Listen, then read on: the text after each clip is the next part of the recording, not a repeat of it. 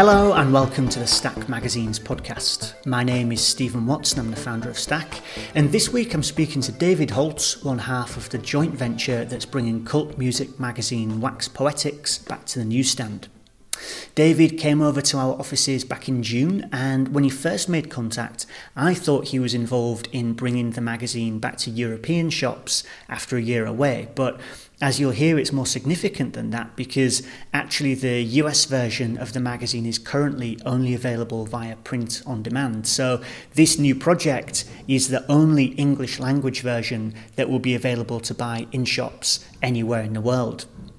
The magazine will be made by the original editorial team, but David is coming at this from a brand consultant's point of view. And as you'll hear, he's both a fan and a businessman who sees it as a way of proving his chops in lifestyle culture.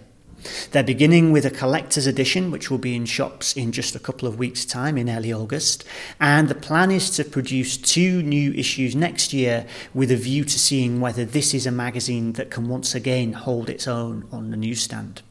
He's clearly very passionate about the magazine and about entering this exciting world of independent publishing. So I hope you'll enjoy this conversation with David Holtz about the new version of Wax Poetics.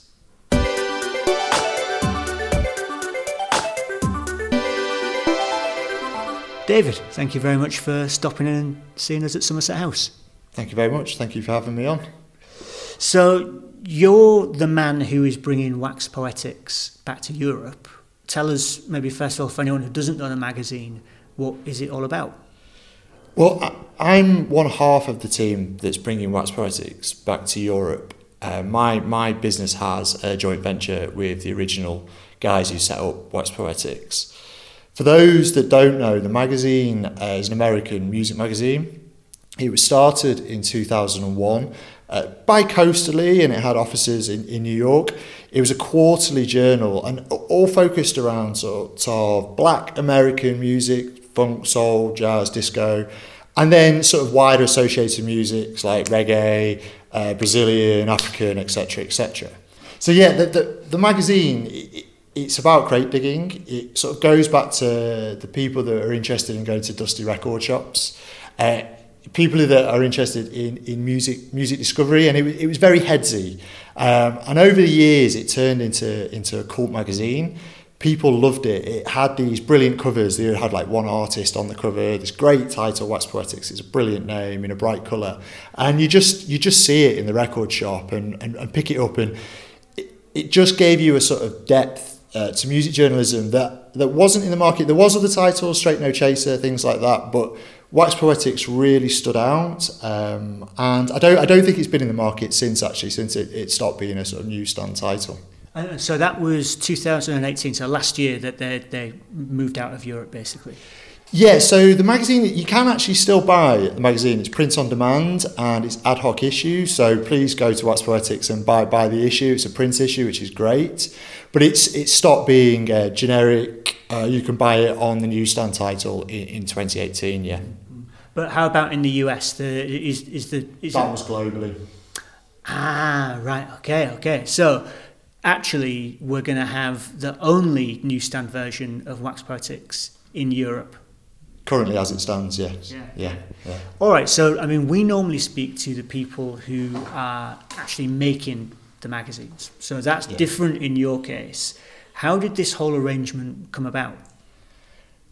It's quite an interesting story. So I actually own a brand consultancy called Holtz & Co. And all our work is within what we term lifestyle culture. So music, sport, fashion, entertainment.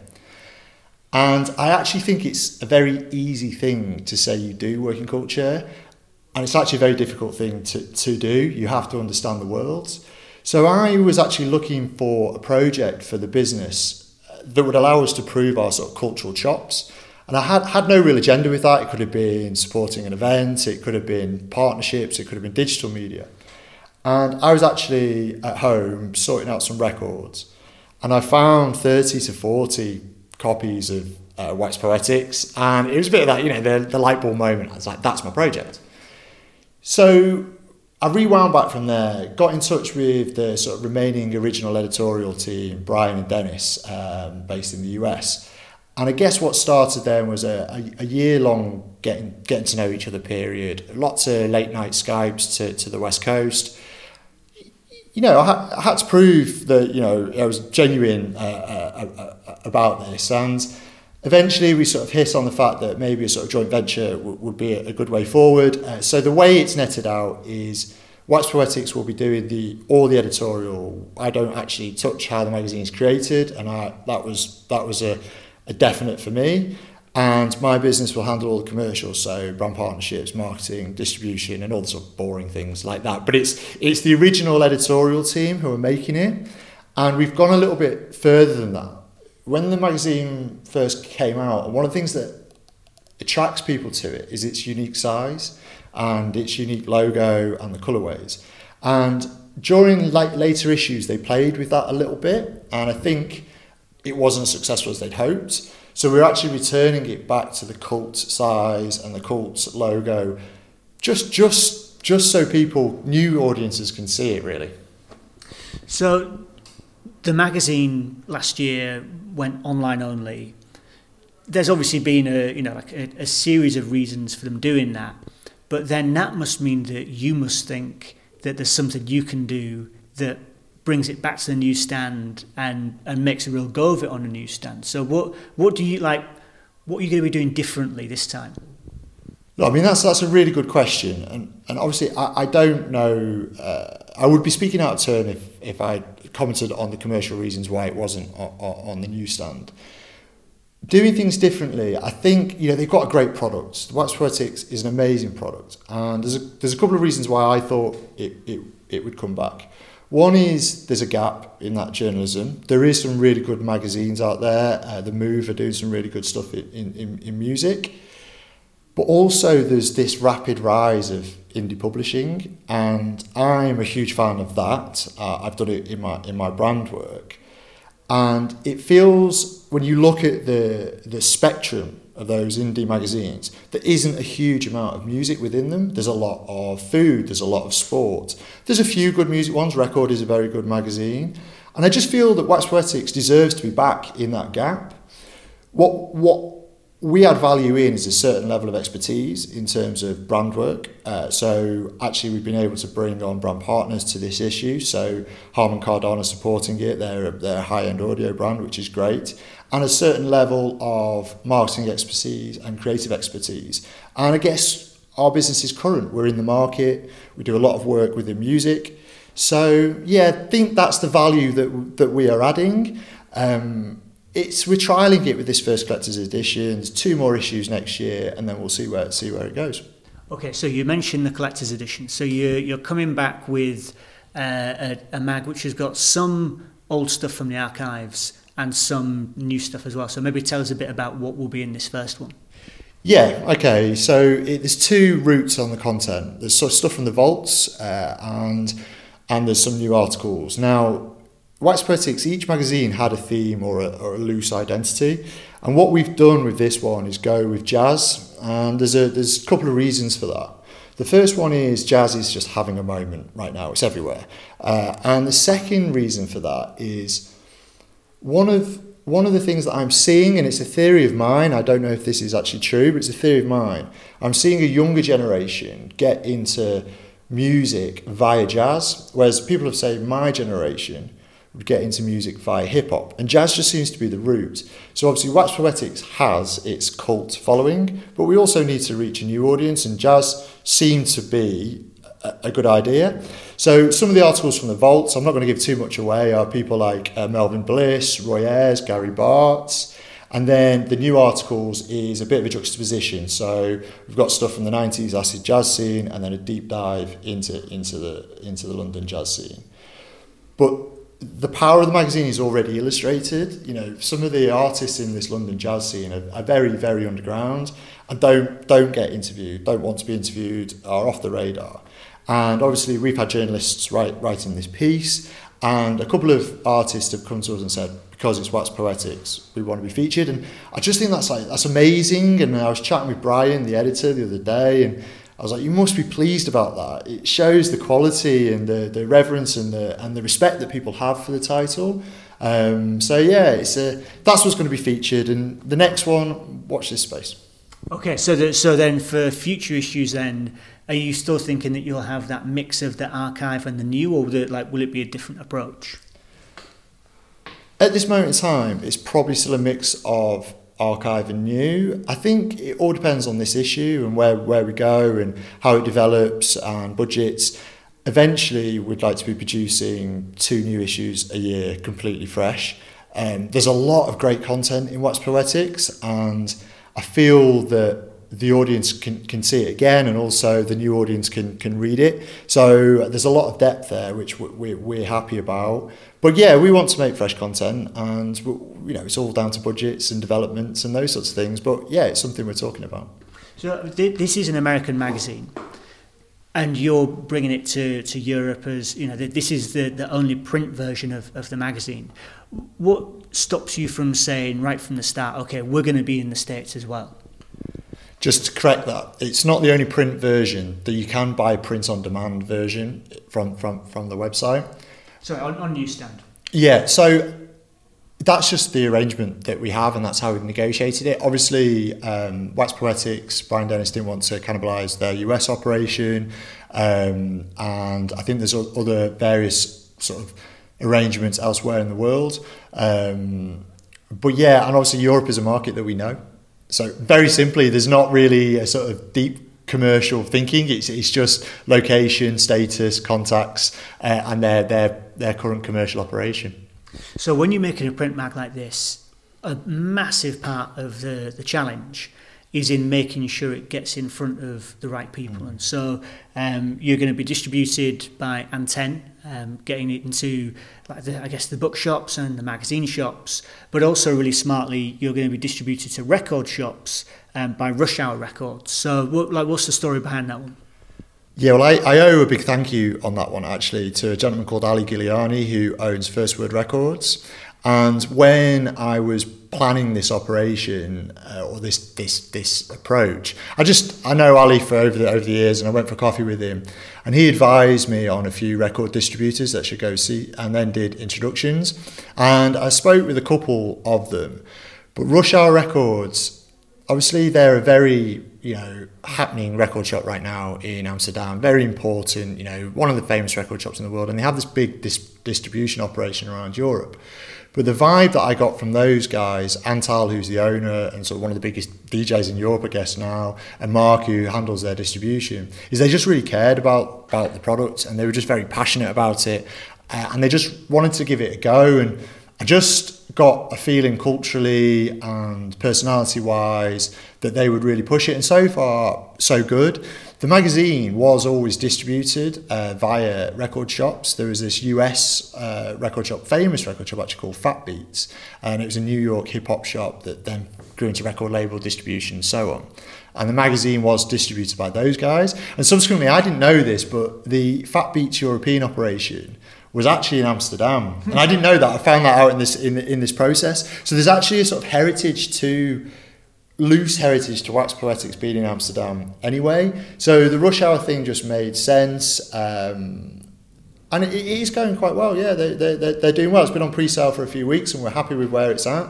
It's just gone on pre-sale with Antenn, which is great. I'm meeting Bryony tomorrow. And then, we will do some direct sales as well. Mm-hmm.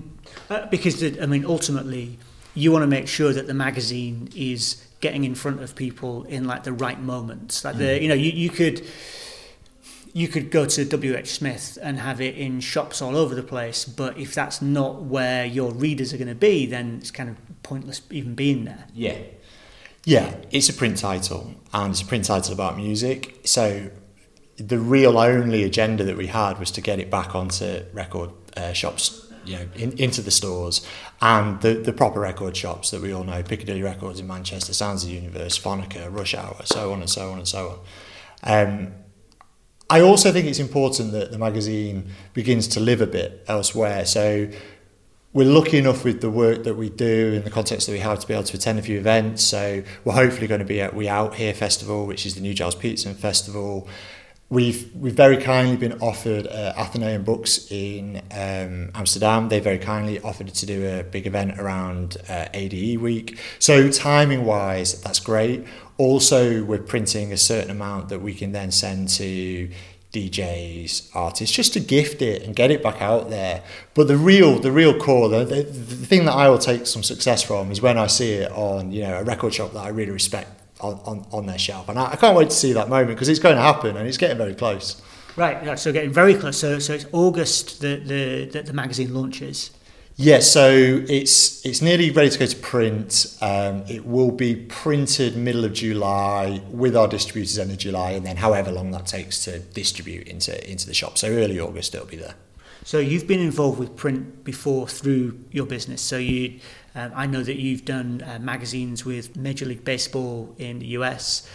This is obviously the nervy point where, you know, I mean, if a mistake's going to creep in, like now's the time when it creeps in. That how involved do you get in the process of like checking everything and making sure it's running properly?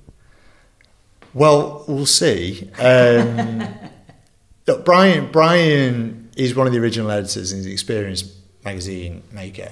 One of the things I was really chuffed about the other day, we have these sort of infrequent Skypes, and I asked him, you know, how do you feel it's going? And he was like, it's like the old days. Now, to me, that was a huge compliment, because there's a sort of energy and excitement in it. In terms of checking, in terms of all those sorts of things, yeah, we are involved, because it's being printed locally. It's not being printed in the US. So we've actually proactively built relationship with our printer. We've had a couple of meetings with them, double checked on the work that they can do, made sure that they are printing magazines, not brochures, which they are doing. They're UK based, and then they'll drop it into Amsterdam. So we feel very confident there. So in terms of checking words and things like that, don't know. But the process, we're involved, but not on the editorial side. So you said that the success for you is when you see this on the shelf in a magazine shop that you love and you love going to. What about from the business point of view? So you're doing this partly because you're a fan and you want to be involved, but you're also doing it as part of the company that you run. How will you know if this thing is working? Well, I already know, actually, and there's two ways that, from my business, Holt & Co.'s perspective, that we'll judge it. And there's the hard factors, obviously revenue, and that's sort of less important at this moment in time, because we're returning the brand through passion and through love. And then there's the soft factors, and that is the people that we're getting exposed to, the people that we're meeting, and where it's taking us. And obviously, you know, I didn't know the guys at Rush Hour ahead of this process. I didn't know the guys at Wax Poetics ahead of this process. I didn't have that case study ahead of this process. So those soft factors are amazing. And also, there's things in the pipeline for 2020 that we're very excited about. I don't want to talk about them because they're not done deals, and I don't want to tempt fate, such wood. But these are serious cultural brands that have heavyweight interest in the worlds that they operate in. And they're excited about what we're doing. And I just feel that Wax Poetics can really move forward, and it's just a very exciting place to be. And I guess that's how I'm measuring it, you know, the excitement and the energy that both myself and Brian has about pushing it forward. And so that's all in the context of Wax Poetics, but how about other magazines? Is this the start of you now bringing a series of magazines back into print and back onto the shelves? It's opened a door into another area of my business. I've always wanted to have like the brand consultancy, and it's great, you know, you do different briefs, you chat, you have different problems, but I love print, and it's kind of hard to explain where the love for print has come from. And I was trying to think of sort of stories, and I was looking back into my youth, and it seems that every key moment in my life there's been a magazine there, and I'm just quite passionate about it. So like in the 90s, when I was getting into music, we went on holiday to the US, and it was the Source magazine, you know, brilliant, right? I'm into rap music, I've never heard of it before, great. And then as you sort of grow up, it was things like, you know, I remember being in like Sainsbury's in the north, going shopping with my mum and seeing things like The Face and just buying that just out of intrigue, and then getting into DJ Mag, and then obviously growing up into Wax Poetics, and we just have a sort of love for print. And I feel that is a good area of our business. Print is here to stay. It's quite unique. You can do some very interesting brand work with it as well. But also it's producing something that is tangible. You know, it's not a life of PowerPoints. It's actually, right, that's what we produced. That audience is genuinely enjoying that. Get quite a lot of reward from it. So in terms of future magazines, yes, hopefully there is some prelim conversations going on. But yeah, we'll watch this space. My key focus really is getting Wax Poetics going and seeing it on the record shelf, on the record store shelves. That has been the main drive through all of it, and through all the excitement, we've not lost track of that. Excellent. Well, very good luck with this last little stage of getting the first new Wax Poetics out, and we'll look forward to seeing what comes after that. Yeah, thank you very much, and thank you very much for having me on here. It's been great. I do appreciate it. You know, Wax Poetics, the guys that, you know, you look at it, it's their life work really. They should be amazingly proud, and I hope that we do it justice. And I'm very excited to see it on the shelves, and you know, it's going to happen in the next 6 weeks.